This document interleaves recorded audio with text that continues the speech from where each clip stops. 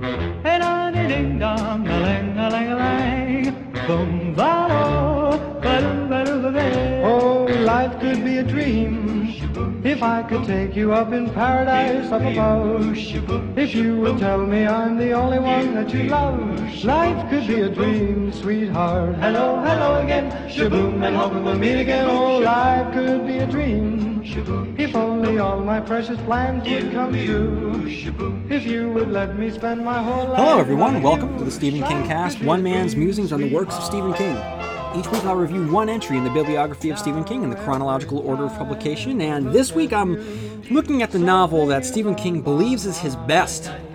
A very personal examination on marriage, an introspective existential tale of love and loss, of inspiration and sacrifice, the emotionally charged Lisey's story. As you know, Stephen King is often criticized, by yours truly, of having his protagonists function within the story as writers. Write what you know is a hallmark of storytellers, and Stephen King certainly knows writing, so it's no surprise that when living up to this belief that he populates his novels with writer protagonists. In the case of Thad Beaumont in The Dark Half, Mort Rainey in Secret Window, Secret Garden, and Paul Sheldon in Misery, the characters have to be writers. There are other cases where the protagonists don't have to be writers, and changing their profession wouldn't really alter the fundamental components of the story. Such cases include Ben Mears from Salem's Lot, Bill Denbrough from It, Bobby Anderson, and Jim Gardner from the Tommyknockers. However, with Lisey's story, Lisey's husband Scott has to be a writer. If the profession changed, then King could certainly continue to explore the grief as he does with Lisey's story, but because of the very real-world event that had occurred in 1999, Scott needs to mirror Stephen King's profession in order for it to play to its strengths, which is that this feels like Stephen King's most personal novel to date. And as you may know, in 1999, Stephen King was the recipient of a truly terrible accident, which a van slammed into him as he was taking a walk. Stephen King's injuries were so extensive, he did die for a moment, and the recuperation, as he details in his memoir On Writing, was extremely painful. It's not hard to imagine that the very real-world fears of death and having to say goodbye to your loved one preys upon his mind during the hours of rehabilitation, and this is the novel in which King takes every thought of the sort that he'd ruminate on and channels it into the story of Lisey Landon, the wife of novelist Scott Landon, who was left alone after the sudden and tragic death of her husband. While there is a supernatural component to it, King could very easily have removed it, and the novel would primarily stay the same. The supernatural component is an extra bonus, as he provides an exploration of how authors and creative types draw their inspiration, which is symbolized by an imaginary pool. I know I just said that it could function as it is without the supernatural component, but it would definitely be less interesting if he'd removed it. While I'd say the thrust of this novel is about grieving and marriage, he still takes time to explore the cost of creativity. In previous episodes, I've touched upon Lisey's story. When it first came out, it was the next publication after Cell, which was billed as King's return to horror. So what I wanted was not what I got. I wanted thrills, and instead I received existential musings on aspects of life that my 20-something self had no familiarity with. So I walked away from Lisey's story feeling cold, but I acknowledged that I didn't go into Lisey's story with the right mindset. So this was a novel that I was very curious about revisiting now that I understood what he was doing with it, and now that I could approach it with an open mind. So I'm going to get to it, but before I get any further, I want to read a listener email from Strauss Monkey. Hi, LCR. I can't write short emails to you. I've tried, so sorry. Just finished listening to your cast on the Night Flyer, and I had to write to you immediately. Thank you so much for including all of us in your mind surf to determine a more fitting sign-off to your episodes. It was wonderful. I laughed out loud saying, yes, that's perfect, as the final phrasing formed itself. You were signing off some of your Dark Tower analyses, which have been so enjoyable, and don't you just love finding other tower junkies with long days and pleasant nights? And that was almost perfect, but the moon thing, just freaking brilliant. I actually filled up a little bit at the end when you said, all together now, say it with me, and I did say it with you, and it's perfect. And again, how cool of you to include us in that moment. Thanks, man. I really felt like I was part of something. Strauss Monkey, thank you. I mean, I do it to create a community out there. So I'm glad that you got something out of it. So in short, I'm really a fan. You've got a unique viewpoint, and sometimes you're all over the map, and I love it. I've been such a complete King nerd since I read Salem's Lot in high school, and to hear the details that you dig into, the connections that you make, I can follow everything but keep finding myself saying, what? I never thought of that. And this trait of yours to find a different POV has been very consistent throughout. I know I must sound like some... when I began reading King, people around me expressed feelings that led me to think that they thought I was into something perverted. Seriously, it was crazier than it is now. Oh, you read his books? I've heard he's strange. And no matter what I said about the quality of the book, they gave me the look that said, you should really do that behind a locked door. This was before Cy King became a household word, and before people began studying his canon and realizing just how good craftsman he actually is, how vivid and unique, and how uniquely American. He belongs to the USA, and damn, I'm proud of that.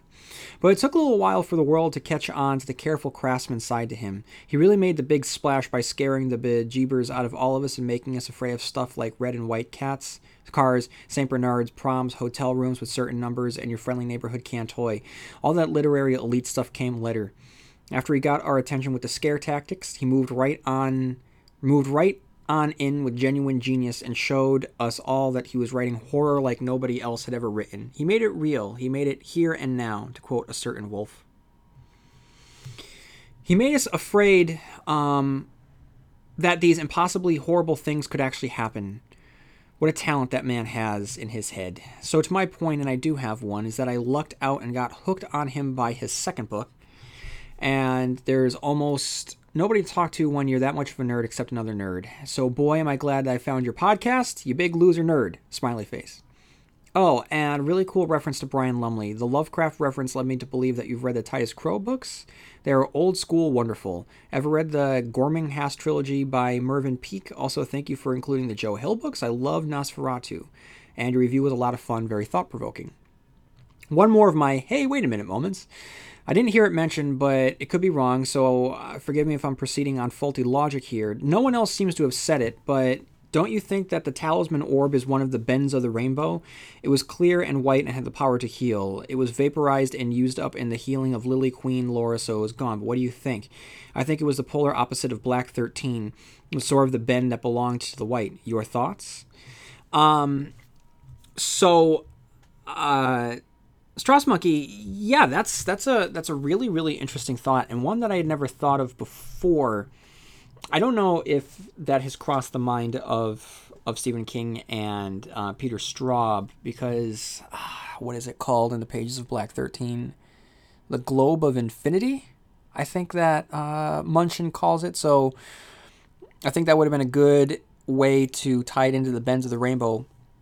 It's never mentioned, but it doesn't mean that we can't believe. I think that is a great interpretation. One that I think that I would like to hear what other people have to think about that. So definitely sharing your thoughts at StephenKingcast@yahoo.com. And just, again, man, thank you just for your support and all the emails. And feel free definitely to write in again.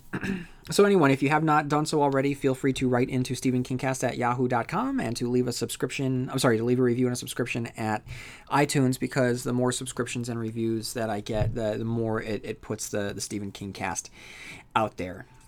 Okay, guys, so now it's time for the Wikipedia summary so that I have a basis upon which I can build my analysis.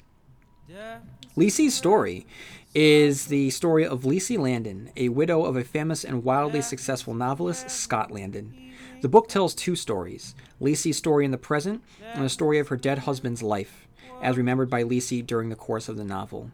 It has been 2 years since her husband's death, and Lisey is in the process of cleaning out her dead husband's writing area. A series of events occurs that causes Lisey to begin facing certain realities about her husband that she had repressed and forgotten. As Lisey is stalked, terrorized, and then mutilated by an insane fan of her husband's, Lisey begins recalling her husband's past, how he had come from a family with a history of horrible mental illness that manifested as either an uncontrollable homicidal mania or as a deep catatonia, how he had a special gift, an ability to transport himself to another world, which he called Booyah Moon, how Scott Landon's brother was murdered by his father when his brother manifested an incurable insanity, and finally how Scott Landon murdered his father to save his father from the madness that had finally taken him over. As the novel progresses, we see the complexity of Lisey's marriage to Scott and their deep and abiding love for each other. The novel takes place over a very short period of time, a matter of days, but the real story is told in Lisey's remembrances of her husband, her ability to harness his special power to save herself and her sister, and finally to find the gift that her dead husband had left for her in Booyah Moon, a story just for Lisey's story. Analysis, Part 1, Bool Hunt.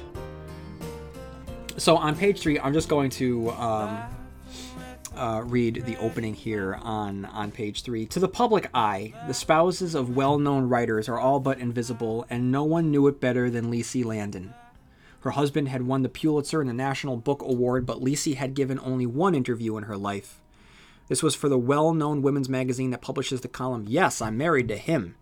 She spent roughly half of its 500-word length explaining that her nickname rhymed with Cece. Most of the other half had to do with her recipe for slow-cooked roast beef. Lisey's sister Amanda said that the picture accompanying the interview made Lisey look fat.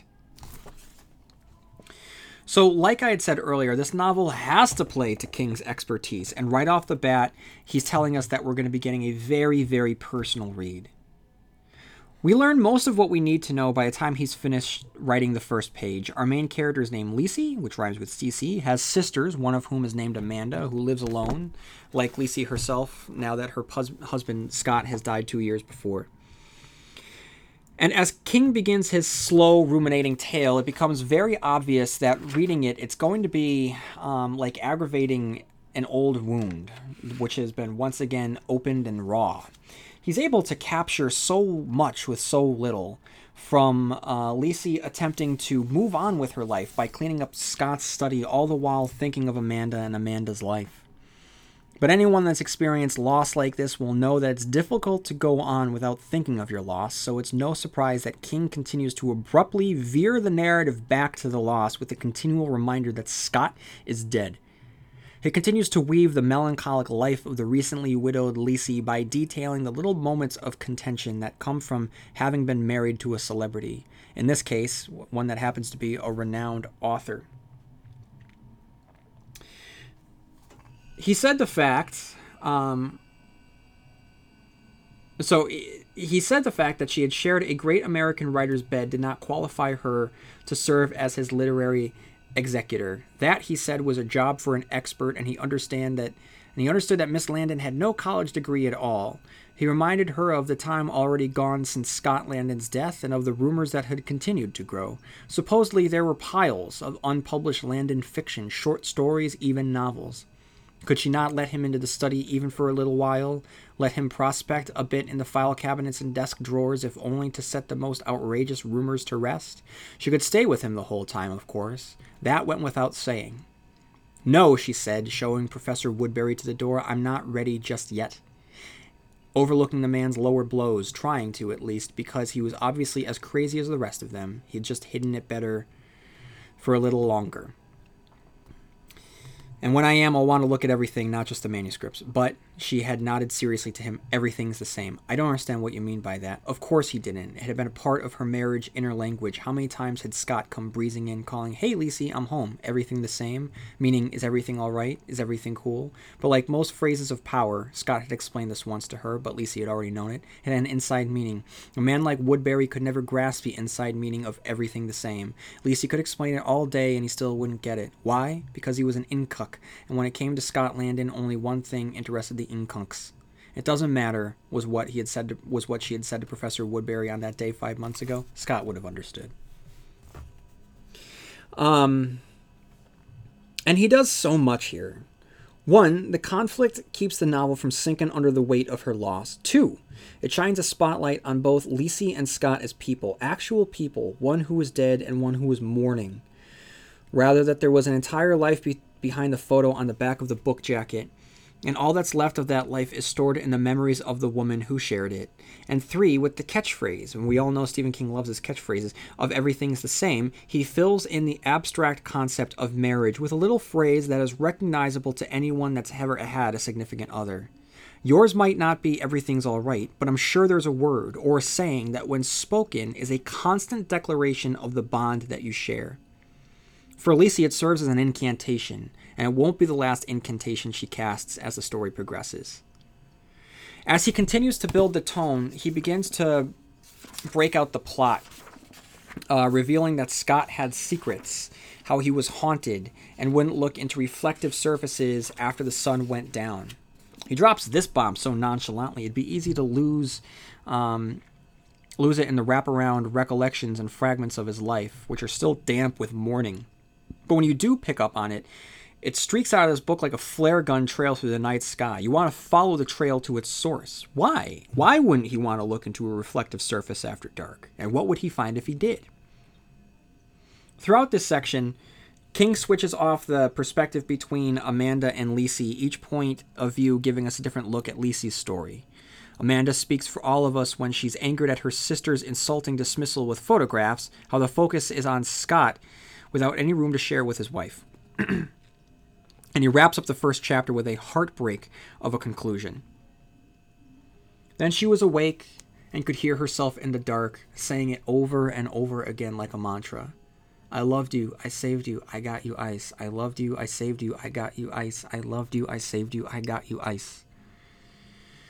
She lay there a long time, remembering a hot August day in Nashville and thinking, not for the first time, that being single after being double so long was strange indeed. She would have thought 2 years was enough time for the strangeness to rub off, but it wasn't. Time apparently did nothing but blunt grief's sharpest edge so that it hacked rather than sliced. Because everything was not the same, not outside, not inside, not for her. Lying in the bed that had once held two, Lisey thought alone never felt more lonely than when you woke up and discovered you still had the house to yourself. That you and the mice in the walls were the only ones still breathing. 2. Lisey and the Madman. Darkness loves him. King recounts the time that Scott was shot, and he captures it like a memory. Rather than flat out describing what happened, images and sensations float up at Lisey, and it's a wonderful experience, never heavy-handed, but always sad. So on page 19, he writes, she was almost positive he didn't. Nothing about when he'd been down on the pavement, and they'd both been sure he would never get back up. Well, he was dying, and whatever passed between them then was all there ever would be. They who found so much to say to each other. The neurologist she plucked up courage enough to speak to said that forgetting around the time of a traumatic event was par for the course, that people recovering from such events often discovered that a spot had been turned black in the film of their memories. That spot might stretch over 5 minutes, 5 hours, or 5 days. Sometimes disconnected fragments and images would surface years or even decades later. The neurologist called it a defense mechanism. King continues to establish what had once haunted Scott, while simultaneously presenting two sides of the man, the public figure so carefree and the vulnerable one who had been saved by Lisey. King weaves a story of tragic beauty with creeping horror, detailing the painful, beautiful love between the two, and that of the thing with the piebald side, the long boy. The constant reference to this thing is enough to keep the horror fan reading, while any fan with half a heart will be moved through the constant beautiful observations about marriage, like the one on page 36. He looks down at nil but graying earth, and Lisey is suddenly terrified that he's seeing it, the thing with the endless patchy piebald side, that he is going to go off, perhaps even come back to the break she knows he is afraid of. In truth, she's as afraid of it as he is. Before her heart can do more than begin to speed up, he raises his head, grins like a kid at a country fair, and shoots the handle of the spade through his fist to the halfway point. It's a showy pool shark move, and the folks at the front of the crowd go, ooh, but Scott's not done. Holding the spade out before him, he rotates the handle nimbly between his fingers, accelerating it into an unlikely spin. It's as dazzling as a baton twirler's maneuver, because of the silver scoop swinging in the sun, and sweetly unexpected. She's been married to him since 1979 and had no idea he had such a sublimely cool move in his repertoire. How many years does it take, she'll wonder, 2 nights later, lying in bed alone in her substandard motel room and listening to dogs bark beneath an orange-hot moon, before the simple, stupid weight of accumulating days finally sucks all the wow out of a marriage? How lucky do you have to be for your love to outrace your time?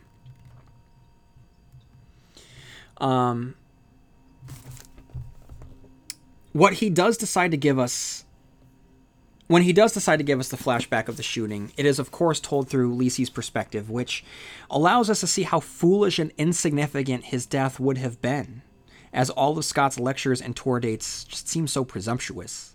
She doesn't judge him for them, and we aren't supposed to dislike him for them, but King certainly doesn't glamorize them either. The scene itself is peppered with wonderful little observations of the key players in the shooting, of the mementos that Lisey was required to hold after Scott has used them, of the pop culture images that flash through her mind when the shooter goes for his gun, the smooth image of Scott getting shot as if it were a dance move rather than a mortal wound, to Lisey's ultimate act which saves her husband's life. The scene isn't thrilling because of its outcome. The scene is thrilling because it tells us so much about Lisey. The aftermath of the shooting is still harrowing, though we know what's going to happen. The references to the long boy, Scott's shuffing sound, the nonsensical words, and Lisey's calm despite the madness, and the injuries are all so expertly woven together. The purpose of this chapter is to A. show us Lisey's strength, B. conjure the mystery of the long boy, C. create mythic importance to the novel, the object which she used to fight for her husband's life. And an interesting object it is. It invokes both breaking ground, like at the site of where a house will one day stand, as well as burying. The shovel itself encompasses both life and death. Number 3, Lisey and the silver spade, waiting for the wind to change. In Scott's barn, she finds a lost manuscript of her deceased husband's, receives a phone call from her sister Darla about Mandy's turn for the worse, and then the introduction to our villain, Zach McCool, the thug hired by Woodbury, who has hired this man threatening Lisey to give over Scott's manuscripts, or so she thinks at the time. Chapter 4, Lisey and the Blood Bool, all the bad gunky. We continue to learn about Scott through fragments, each shattered memory giving us a different look at the man, sometimes swashbuckling, but other times, the private times, incredibly haunted and unbalanced, as in the fragment we get here, with the image of Scott emerging from the darkness with a bleeding hand offered to Lisey, repeating the nonsense phrase of Blood Bool. The phrase is almost repeated exactly by Amanda, who had just self-injured again. The story of the Blood Bool speaks to their young love and Lisey's realization that the man who had stood her up on a date is the man that she fell in love with. Scorned, drunk, elated, and scared, she lashes out at him when he finally arrives, which causes him to demonstrate to her just how fragile he is by smashing a greenhouse window to get a bouquet, believing that the mix of self-injury and the act of giving flowers will redeem him in her eyes. On page 114, King writes, "It's for you," he says, as she yanks off her blouse and drapes it around the red and dripping mass, feeling it soak through the cloth at once, feeling the crazy heat of it, and knowing, of course, why that small voice was in such terror of the things she was saying to him. What it knew all along, not only is this man in love with her, he's half in love with death, and more than ready to agree with every mean and hurtful thing anyone ever says about him. Just like the Blood Bool itself, King combines the growing strength of their love with the constant instability of his mind. His demonstration comes not just with blood and injury, but also with a glimpse into a childhood of nonsense and danger. It's a pretty big night for Lisey, as Scott proposes to her, and we first hear about the pool, or the myth pool, or the word pool. Our first glimpse comes on page 125. She nods again, smiling herself. He hasn't, not directly, but she's heard him talk about it at his readings, and during the lectures she's audited at his enthusiastic invitation, sitting way at the back of Boardman 101 or Little 112. When he talks about the pool, he always reaches out, as if he'd put his hands in it if he could, or pull things, language fishes maybe, out of it. She finds it an endearing, boyish gesture. Sometimes he calls it the myth pool, sometimes the word pool. He calls it he says that every time you call someone a good egg or a bad apple, you're drinking from the pool or catching tadpoles at its edge. That every time you send a child off to war and danger of death because you love the flag and have taught the child to love it too, you're swimming in that pool, out deep where the big ones with the hungry teeth also swim. In the present, Lisey awakens to find what appears to be Amanda possessed by Scott. It's not scary and it's not meant to be. Instead, it's haunting in the gothic sense, but with a tinge of fairy tale thrown in. The voice of Scott warns her and speaks in fairy tale nonsense, setting up the momentum for the next section of the novel. Part 2, Sawaza. 5, Lisey and the Long Long Thursday, Stations of the Bool. Lisey begins her Bool hunt, and as she and Darla take Mandy to a hospital, Lisey thinks back to the memory when Scott had let her in on the mysteries of the Bool. Chapter 6, Lisey and the Professor. This is what it gets you. The previous chapter ends with Lisey finding a dead cat stuck to the mailbox, a warning from Zach McCool. This prompts Lisey to call Woodbury, having had enough, and after threatening him, she realizes that the story given to her from McCool wasn't the truth after all. It turns out that McCool's real name is Dooley, a drinking buddy of Woodbury who has taken it upon himself to get the manuscripts. Lisey had called Woodbury hoping that the man who tightened his leash on the cat killer, only to find out that there's no leash to tighten. Chapter 7, Lisey and the Law. Obsession and the Exhausted Mind. After Lisey calls upon the help of our old friend Norris Ridgwick, only to get our other old friend Andy Clutterbuck, we get a little more about the snowy memory of the time Scott filled her in on the Bool hunts and of their time spent in Germany, represented through the bed which now sits unused in the barn.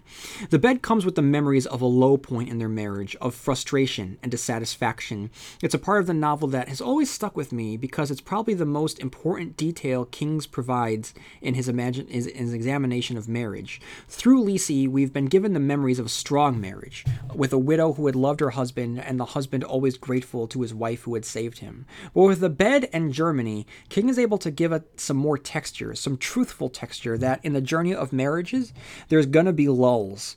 This provides even more honesty in what has been until this point a very honest examination of a marriage. Chapter 8, Lisey and Scott, Under the Yum Yum Tree.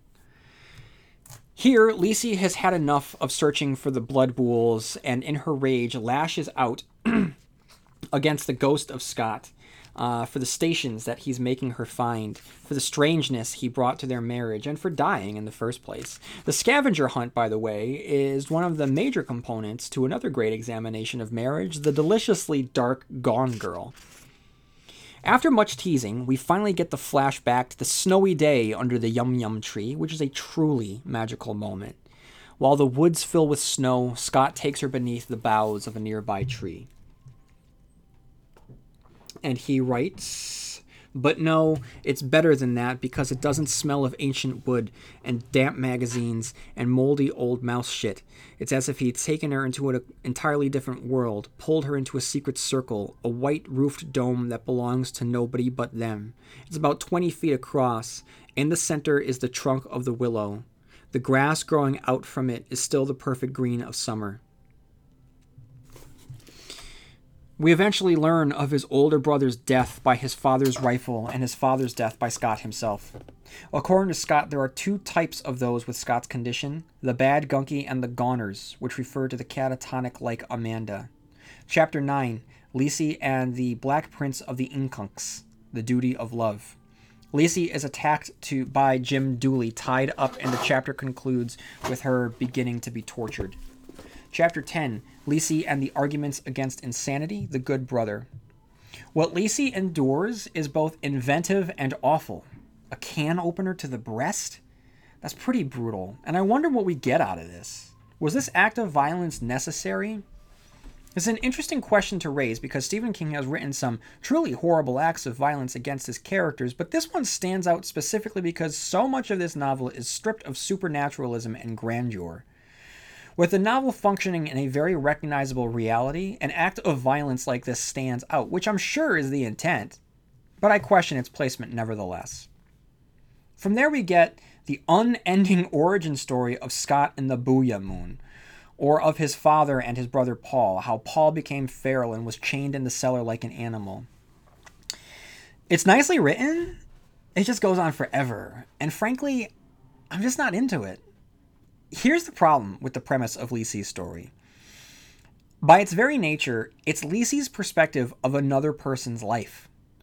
The problem with that is that as long as King provides the details of that other person's life through that person talking about it, it's never going to be as interesting as if you showed it to us, which wouldn't work because, after all, it's Lisey's story. And there's the conflict. At this point, I should have been racing through each page because I couldn't wait to find out what happens next. Instead, I found myself racing through each page because I couldn't wait to finish it. And not for a good reason. Chapter 11, Lisey and the Pool. Shh, now you must be still. It begins with Lisey remembering her first visit to Booyah Moon, which is well rendered on page 321. She closed her eyes, saw only brilliant purple, and could have cried from frustration. Instead, she thought Sawiza, baby love, strap on when it seems appropriate, and tightened her grip on the handle of the spade. She saw herself swinging it. She saw it glitter in the hazy August sun, and when the purple parted before it, snapping back like skin after a slash, and what it let out wasn't blood but light, amazing orange light that filled her heart and mind with a terrible mixture of joy, terror, and sorrow. No wonder she had repressed this memory all these years. It was too much, far too much. That light seemed to give the fading air of evening a silken texture, and the cry of a bird struck her ear like a pebble made of glass. A cap of breeze filled her nostrils with 100 exotic perfumes. Frangipani, bougainvillea, dusty roses, and oh dear God, night-blooming cereus. Most of all, what pierced her was the memory of his skin on her skin, the beat of his blood running in counterpoint against the beat of her own, for they had been lying naked in their bed at the antlers, and now knelt naked in the purple lupin near the top of the hill, naked in the thickening shadows of the sweetheart trees. And rising above one horizon came the orange mansion of the moon, bloated and burning cold, while the sun sank below the other, boiling in a crimson house of fire. She thought that the mixture of furious light would kill her with its beauty. Lying on the widow's bed with the spade clamped in her hands, a much older Lisey cried out in joy for what was remembered and grief for what was gone. Her heart was mended even if it was broken again. Cords stood out on her neck. Her swollen lips drew down and broke open, exposing her teeth and spilling fresh blood into the gutters of her gums. Tears ran from the corners of her eyes and slipped down her cheeks to her ears, where they hung like exotic jewelry. And the only clear thought in her mind was, "Oh, Scott, we were never made for such beauty. We were never made for such beauty. We should have died then, oh my dear, we should have, naked and in each other's arms like lovers in a story." "But we didn't," Lisey murmured. "He held me and said we couldn't stay long because it was getting dark and it wasn't safe after dark. Even most of the sweetheart trees turned bad then. But he said there was something he wanted." While in Booyah Moon, Lisey expresses the overpowering beauty of the place, how it's too much, and proceeds to tell Paul to hurry up in finishing the story of how he buried his brother, and says, "So if our time is short, for once in your smucking life, you be short. Tell me how you buried him." But both King and Scott ignore the titular character as they say, "I covered him with grass and then I went home. I couldn't come back for almost a week. I was sick. I had a fever. Daddy gimme oatmeal in the morning and soup when he come home from work. I was scared of Paul's ghost, but I never seen his ghosts. Then I got better and tried to come here with Daddy's shovel from the shed, but it wouldn't go. Just me. I thought the animals would have eaten on him, the laughers and such, but they didn't yet. So I went back and tried to come over again, this time with a play shovel I found in our old toy box in the attic. That went, and that's when I dug his grave with Lisey, a red plastic play shovel we had in the sandbox when we was very wee." He just won't shut up. He just won't stop talking. Then all you have to say, "I buried him with a red plastic play shovel." That's all you have to say. That's it. That's it, Scott. The end. Then, after long last, Lisi ventures to Booyah Moon alone. And we get King on his game, guys, bringing the setting to life, and it really is wonderfully described. The stairs end in a downsloping ramp running to her left that finally empties at ground level. Here, a beach of fine white sand glimmers in the rapidly failing light. Above the beach, carved on the step backs into a rock wall, are perhaps 200 long, curved stone benches that look down on the pool. There might be space for 1,000 or even 2,000 people here if they were seated side by side, but they're not. She thinks there can be no more than 50 or 60 in all, and most of them are hidden in gauzy wrappings that look like shrouds. But if they're dead, how can they be sitting? Does she even want to know? On the beach, standing scattered, are maybe 24 more, and a few people, 6 or 8, are actually in the water. They wade silently. As Lisi reaches the bottom of the steps and begins making her way towards the beach, her feet treading easily along the sunken rut of a path many other feet have walked on before her, she sees a woman bend over and begin to lave her face. She does this with slow gestures as if someone in a dream, and Lisi recalls that day in Nashville, how everything fell into slow motion when she realized Blondie meant to shoot her husband. That was also like a dream, but it wasn't. Then she sees Scott. He's sitting on a stone bench 9 or 10 rows up from the pool. He's still got Good Ma's African, only here it's not bundled around him because it's too warm. It's just drawn across his knees with the balance puddled over his feet. She doesn't know how the African can be both here and in the house on the view at the same time, and thinks maybe it's because some things are special, the way that Scott is special. Chapter 12. Lisi at Greenlawn. The Hollyhocks. In one of the more redundant parts of the story, Lisi returns to Booyah Moon, having just left, this time to save Mandy, who envisioned it not as a pool but as a harbor.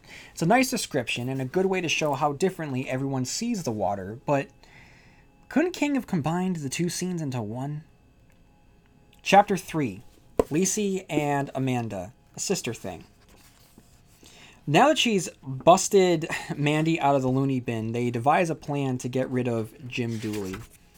And the two of them have a wonderful conversation about Booyah Moon, starting on page 386. Amanda lifted the Lisi hand closest to her and planted a kiss on it. Truly, it was as light as a butterfly's wing, before replacing it on the steering wheel.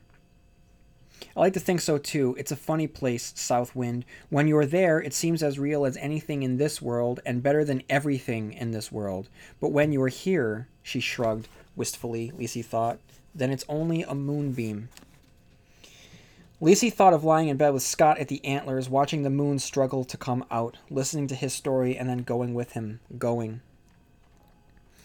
Amanda asked, what did Scott call it? Booyah Moon. Amanda nodded. I was at least close, wasn't I? You were. I think most kids have a place they go to when they're scared or lonely or just plain bored. They call it Neverland or the Shire, Booyah Moon if they got a big imagination and make it up for themselves. Most of them forget. The talented few, like Scott, harness their dreams and turn it into horses. More importantly, despite all of its adversity, they celebrate life itself in a very beautiful passage on page 390. Lisi's was the only car in the parking lot, and the picnic area was deserted. Not even a single backpacker getting high on nature or Montpelier Gold. Amanda walked towards one of the picnic tables. The soles of her feet were very pink, and even with the sun hidden, she was clearly nude under the green pajamas. Amanda, do you really think that's... If someone comes, I'll nip right back into the car. Mandy looked back over her shoulder and flashed a grin. Try it. The grass feels positively slinky. Lisi walked to the edge of the pavement on the balls of her feet, then stepped into the green. Amanda was right. Slinky was the one, the perfect fish from Scott's pool of words. And the view to the west was a straight shot to the eye and heart. Thunderheads were pouring towards them through the ragged teeth of the White Mountains, and Lisi counted 7 dark spots where the high slopes had been smudged away by calls of rain. Brilliant lightning flashed inside those storm bags and between two of them, connecting them like some fantastic fairy bridge. It was a double rainbow that arched over Mount Cranmore in a frayed loophole of blue. As Lacey watched that hole close and another over the same mountain whose name she did not know opened, and the rainbow reappeared. Below them, Castle Lake was a dirty dark gray, and Little Kin Pond beyond it was a dead black goose eye. The wind was rising, but it was improbably warm, and when her hair lifted from her temples, Lacey lifted her arms as though she would fly, not on a magic carpet, but on the ordinary alchemy of a summer storm. "Amanda," she said, "I'm glad I'm alive." "So am I," Amanda said seriously, and held out her hands. The wind blew back her graying hair and made it fly like a child's. Lacey closed her fingers carefully around her sister's, trying to be mindful of Amanda's cuts, but aware of a rising wildness in herself all the same. Thunder cracked overhead, the warm wind blew harder, and 90 miles to the west, thunderheads streamed through the ancient mountain passes. Amanda began to dance, and Lacey danced with her, their bare feet in the grass, their linked hands in the sky.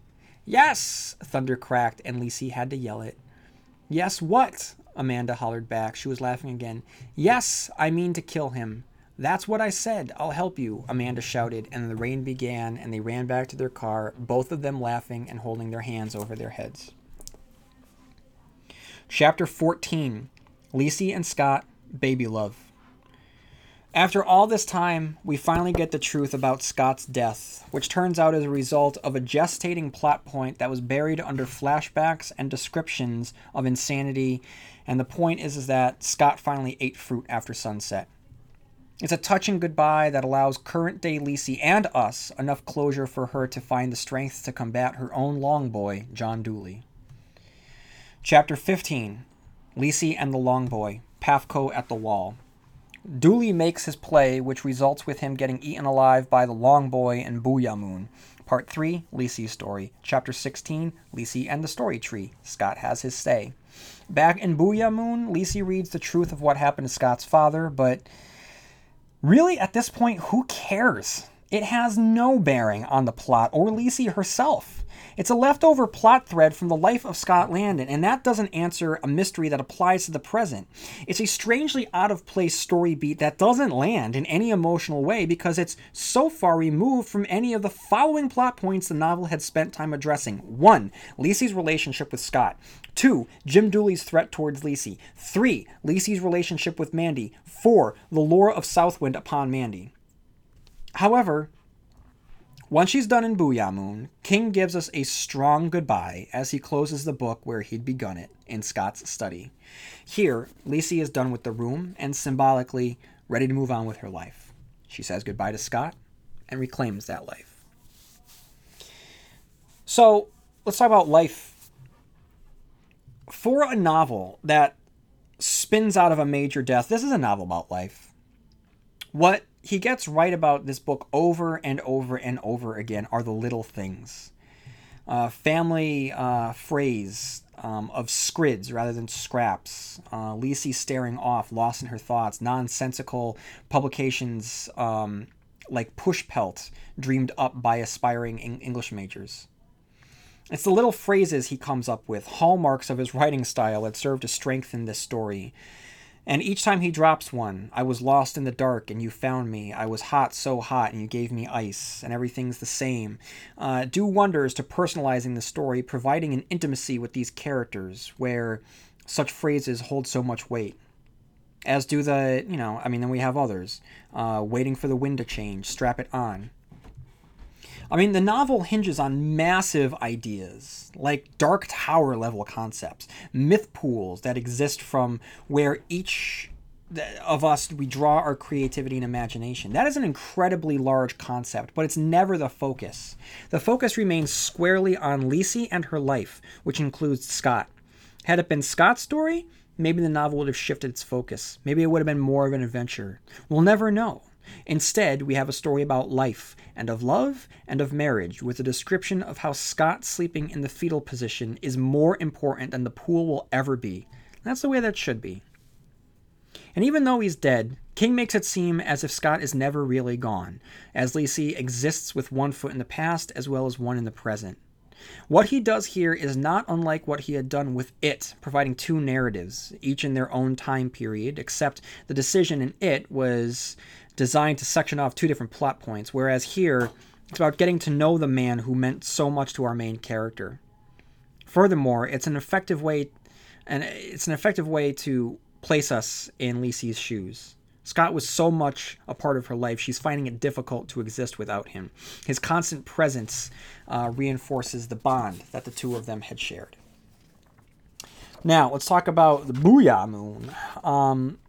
Now, under the magical scene of the Yum Yum Tree in the snowy New England Hampshire forest, King allows Scott to begin telling his story, and he begins with the pool on page 224. Scott, meanwhile, has lit another Herbert Tarleton with his hands that are shaking just the smallest bit. "I'll tell you a story," he says, "just one story, and let it stand for all the stories of a certain man's childhood, because stories are what I do." He looks at the rising cigarette smoke. "I net them from the pool. I told you about the pool, right?" "Yes, Scott, and we all go down to drink." "Yep, and cast our nets. Sometimes the really brave fisher folk, the Austins, the Dostoyevskys, the Faulkners, even launch boats and go out to where the big ones swim, but that pool is tricky. It's bigger than it looks, it's deeper than any man can tell, and it changes its aspect, especially after dark." She says nothing to this. His hand slips around her neck. At some point it steals inside her unzipped parka to cup her breast. Not out of lust, she's quite sure, for comfort. "All right," she says, "story time. Close your eyes, little Lisey." She closes them. For a moment all is dark as well as silent under the Yum Yum Tree, but she isn't afraid. There's the smell of him and the bulk of him beside her. There's the feel of his hand currently resting on the rod of her collarbone. He could choke her easily with that hand, but she doesn't need him to tell her he'd never hurt her, at least not physically. This is just something that Lisey knows. He will cause her pain, yes, but mostly with his mouth, with his everlasting mouth. Later, King starts to flesh out the truth of the pool when Lisey visits it on her own on page 338. She also knows that this is a sad place. It's the pool where we all go down to drink, to swim, to catch a little fish from the edge of its shore, but it's also the pool where some hardy souls go out in their flimsy wooden boats after the big ones. It's the pool of life, the cup of imagination, and she has an idea that different people see different versions of it, but with two things ever in common. It's always about a mile deep in the fairy forest, and it's always sad, because imagination isn't the only thing this place is about. It's also about giving in, waiting, just sitting, and looking out over those dreamy waters and waiting. It's coming, you think. It's coming soon, I know it is. But you don't know exactly what, and so the years passed. The pool itself changes depending on who's looking at it. For instance, Mandy interprets it as a harbor known as Southwind. For Scott, it's Booyah Moon. Whatever you want to call it, it's the pool of inspiration, and with it, King is able to discuss the supernatural origin of all of creativity, which he's able to get into in a little bit more detail on page 418. In the other room, Amanda laughed at something in the movie. Lisey smiled a little herself. She didn't believe Scott had exactly planned all of this. He didn't even plan his books, as complex as some of them were. Plotting them, he said, would take out all of the fun. He claimed that for him, writing a book was like finding a brilliantly colored string in the grass and following it to see where it might lead. Sometimes the string broke and left you with nothing. But sometimes, if you were lucky, if you were brave, if you persevered, it brought you to a treasure. And the treasure was never the money you got for the book. The treasure was the book. Lisey supposed that Roger Dashmills of the world didn't believe it, and Joseph Woodbury's thought that it had to be something grander, more exalted, but Lisey had lived with him, and she believed it. Writing a book was a bool hunt. What he'd never told her, but she supposed he'd always guessed it, that if the string didn't break, it always led back to the beach, back to the pool where we all go down to drink, to cast our nets, to swim, and sometimes to drown. So that to me is, King has always stated that he really lets his characters show him the way in his books, and it's fun for him to find out where these stories will go. So that to me is just an encapsulation of his own beliefs in writing. So guys, let's talk about something that that he really touches upon in this book, and that's mental health. King has written about madness on many occasions. Carrie White snapped and went into a fugue state. Her mother, Margaret, was, I don't really know what you would diagnose her as, schizophrenic, borderline personality, I don't know. Jack Torrance descended into madness. Greg Stilson was a sociopath, as was Todd Bowden. Annie Wilkes had mental health issues. Thad Beaumont suffered from depression. Judy Marshall slipped further and further away from reality. Though King has written of quote-unquote crazy characters for decades, this is the first time he's actually exploring mental health. It's built into the novel almost immediately. Because the novel has so much to do with marriage, we understand why we meet Lisey right away. But as soon as we meet Lisey, we also meet Mandy, which reveals that this is as much a story about mental health as it is about marriage. Through the characters of both Mandy and Scott, King explores the sensation of being forced to walk on ice that's thin only for you, while everyone else shows no signs of cracking. How challenging it must be. How skillful one has to become in order to prevent from breaking through at any given moment. And like falling through the ice, it requires someone having to pull you out, the other person getting wet and cold in the process, showing us that when the ice breaks, we all go through it. This is the life that comes with living with someone who suffers from mental health disorders. Look at Scott and the traumatic childhood through which he suffered. It gave him, and I'll talk about this in a little bit, shared psychosis of a magical world and illogical rules that followed him into adulthood. He can't eat fruit after sunset. He can't look into a mirror. He has to cut himself as a sacrifice to others. Specifically, King is commenting on self-injury here. I don't know how popular isn't the right word, but how widespread cutting was when this novel was written, but it affects a large portion of our youth, so this novel is something that definitely resonates today. Both Scott and Mandy are characters presented to the reader as having a history with cutting. Scott's reasoning for cutting is mythologized. It's wrapped up in a greater story, and there's a supernatural component to it when he cuts in order to let the bad gunky out. Though there might be a supernatural component to it, it's a great metaphor to explain the emotional process of self-mutilation, an act which causes the building anxiety, depression, or negative emotion to let out through the act itself. With the story of Scott's family, one interpretation is that all of this is simply a delusion that has been passed around like a virus. If that's the case, the world of Booyah Moon is only the figment of their shared imagination, the fever dream of a burning mind, concocted and first believed by Scott's father, then later he and his brother, and lastly Lisey herself. And why wouldn't Lisey fall into the clutches of mass hysteria? Mandy points us towards mental problems in the family, so who's to say that Lisey doesn't suffer herself? She is our narrator, after all, and with so much being written of mental health issues, it's hard not to imagine that this is simply an example of shared psychosis presented to us from the perspective of an unreliable narrator. More so, King draws the connection between mental illness and the artistic spirit, suggesting that either the price of imagination and inspiration is insanity, or what we think is insanity is simply the result of the sacrifice that comes from being imaginative. Booyah Moon is presented as a trap, a watery siren that beckons its sensitive victims to stare at its lure. Such is the cost of living an imagination life. All the qualities to mental illness is embodied by the long boy that is referenced throughout the novel, but only truly seen at the end. As King writes, when you see it, there is not past or future, only present. When you see the long boy, there is only, oh dear Jesus, there is only a single moment of now, drawn out like an agonizing note that never ends. This, combined with the description of, it sees me and my life will never truly be mine again, it won't let it be mine. I can't think of a better way to describe the trapping of mental illness, where, depending on what disorder a person suffers from, he or she can have moments, days, weeks, months, or years of what appears to be health, but in truth, the illness, the long boy, is lying in wait, just out of sight, and when it arrives, the illness is all there is, all-encompassing. So let's talk about Easter eggs. The first is we have Castle View, right? So Castle View is where the story takes place, and Castleview is the seat of Castle Rock, Stephen King's most famous fictional town. We have Dark Score Lake, a reference to the lake that had been an integral role in this novel's companion, or twinner, Bag of Bones.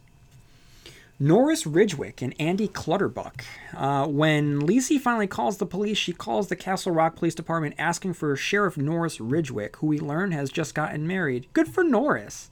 And is transferred to Deputy Andy Clutterbuck. These, of course, are characters that we have seen as far back in the pages of The Dark Half. Number 4, Kingdom Hospital. At one point, there was a reference to going to Kingdom Hospital. Now, at this time, Stephen King was working on the adaptation of the Danish television miniseries Kingdom, translated to American screens by Stephen King and ABC, maybe, as Kingdom Hospital, unfortunately, an unsuccessful venture into the world of horror. Now, the Kingdom, from what I remember, was it Lars von Trier? I don't remember exactly who did it, but I remember watching it probably around like 1996. And I remember it being one of the most dreamy and just every shot is just saturated with wrongness and dread, and there's a surrealness to it and a dream logic to it, very Lynchian at times, and just it's not built to King's strengths, and it was not King's best. And I understand why he'd be drawn to the property. I mean, he watched it when he was in the hospital recuperating. He was like, man, hospitals suck. I would love to translate this for American audiences. But, I mean, giving us a talking aardvark and some of the inclusions that he gives us just don't work. And I think that's something about the Kingdom, as given to us by the original European version, the fact that the culture is so old, and this hospital is built on moors where so many people had died. It's just a pervasive evilness that's built on anguish that we just don't have here in our country. Not the ancient history that Europe has, and it's just part of the DNA. So if you haven't seen The Kingdom, I would strongly check it out. I haven't revisited it since I saw it. It might not hold up, I don't know, but I remember when I first watched it, I was thoroughly affected, and I was very excited when King was gonna, do the remake. But the ultimate result was that it just wasn't very good. But anyway, there is a reference to Kingdom Hospital. Number 5, Shooter's Knob, Tennessee. This is where Jim Dooley is from, which is also the home of Jim Shooter from Secret Window, Secret Garden. Stephen King isms. Now, here are tricks and traits and tropes, the patterns in Stephen King's writing. And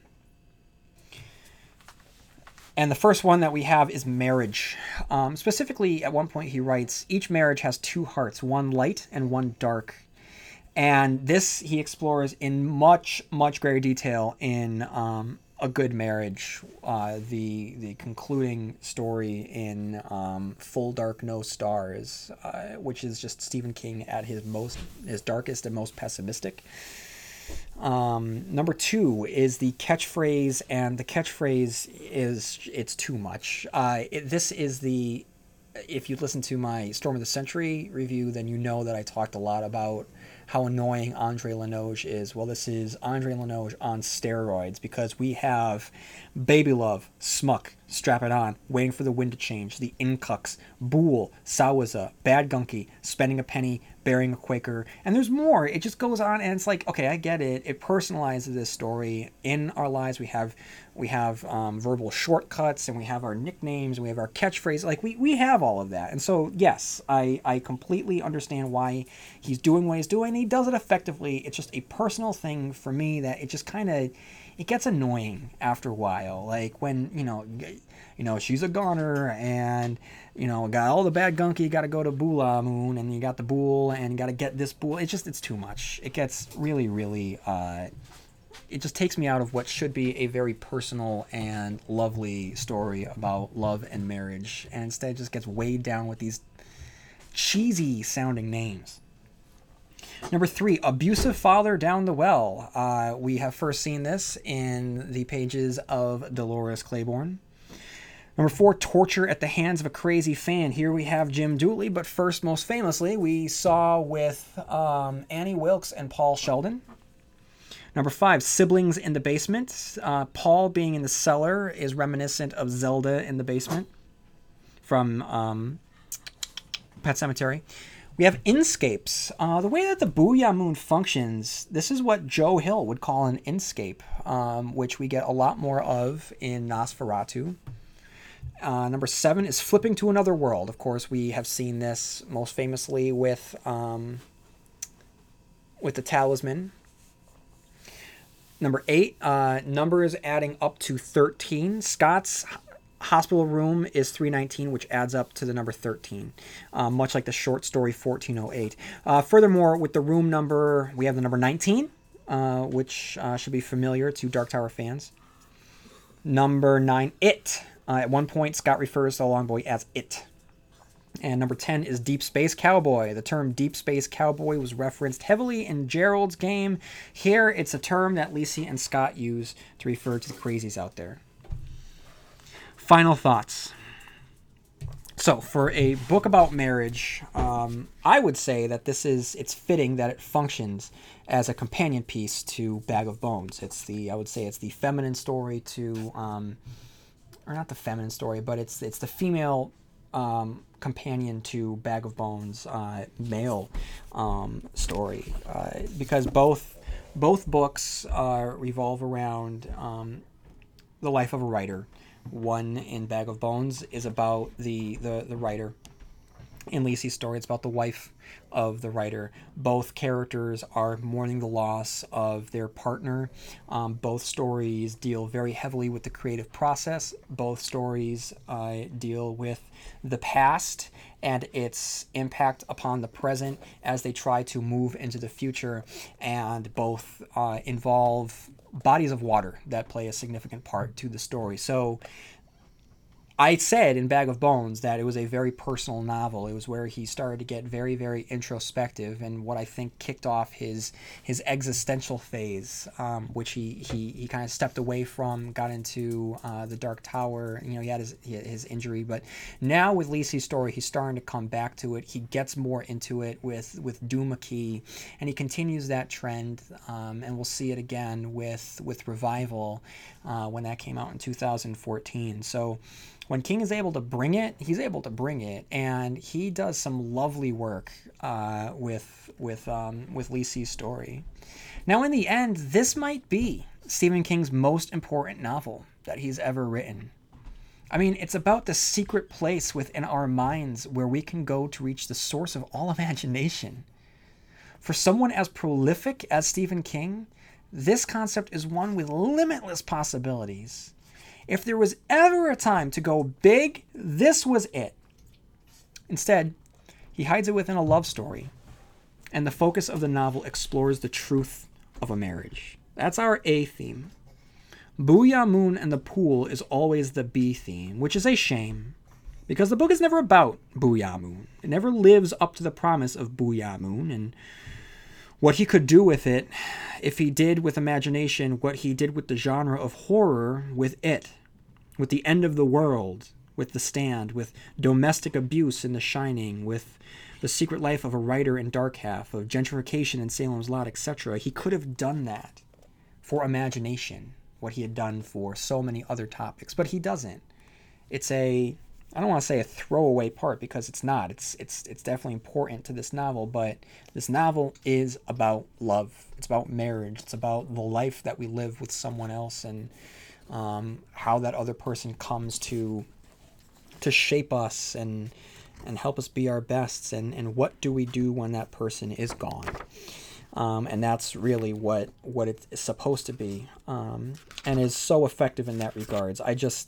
Because there is the ghost of what it could be, I think that hangs over my reading of it.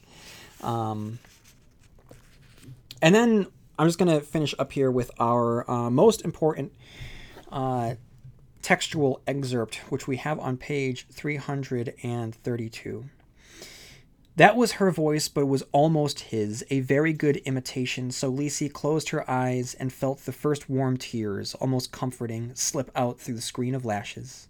There was a lot they didn't tell you about death, she had discovered, and one of the biggies was how long it took the ones you loved most to die in your heart. It's a secret, Lisey thought, and it should be, because who would ever want to get close to another person if they knew how hard the letting go part was? In your heart, they only die a little at a time, don't they? Like a plant when you go away on a trip and forget to ask a neighbor to poke in once in a while with the old watering can. And it's so sad. All right, guys, so Lisey's story, like I said, it is an important novel, and it was one that I was really interested in getting back to. But unfortunately, it was one that I had a hard time with. The examinations on love are really on point. It's beautiful. But as a narrative, I couldn't really get behind it, because it is a story where the main character is not as active as she could be, because she's constantly defined by the story of Scott, which is partially the point. But I feel as though it could have been rendered in a way where she, I don't know, I just feel like she's saddled by the baggage of the man, and we are saddled by the baggage of the character. So the conclusion, I mean, the name of the book is Lisey's story. It is Lisey's story. The title of the story that he gives her in Booyah Moon is Lisey's story, but it's about his father. It's not Lisey's story, and that's the problem, is that it's Scott's story told through Lisey, and that's a problem that I have with it. But I don't know. Maybe I read it wrong, and I know that a lot of you love it. So please write in and share your thoughts on Lisey's story by writing to StephenKingcast@yahoo.com. So if this is the story of loved ones and husbands and wives, Stephen King's next book, which I'll be exploring next week, is Doomakey, which picks up thematically from Lisey's story, where Lisey, where King concludes the story. Lisey is about to move on and begin her second act of life. And in Doomakey, it's all about second chances and restarting your life. And if Lisey's story is about marriage and your partner, then Doomakey is really about fathers and daughters. So it's an interesting extension of what he begins with Lisey's story. So make sure that you stick around next week for that. So everyone, may you have long days and pleasant nights, and I will see you here next week, where MOON spells Stephen King.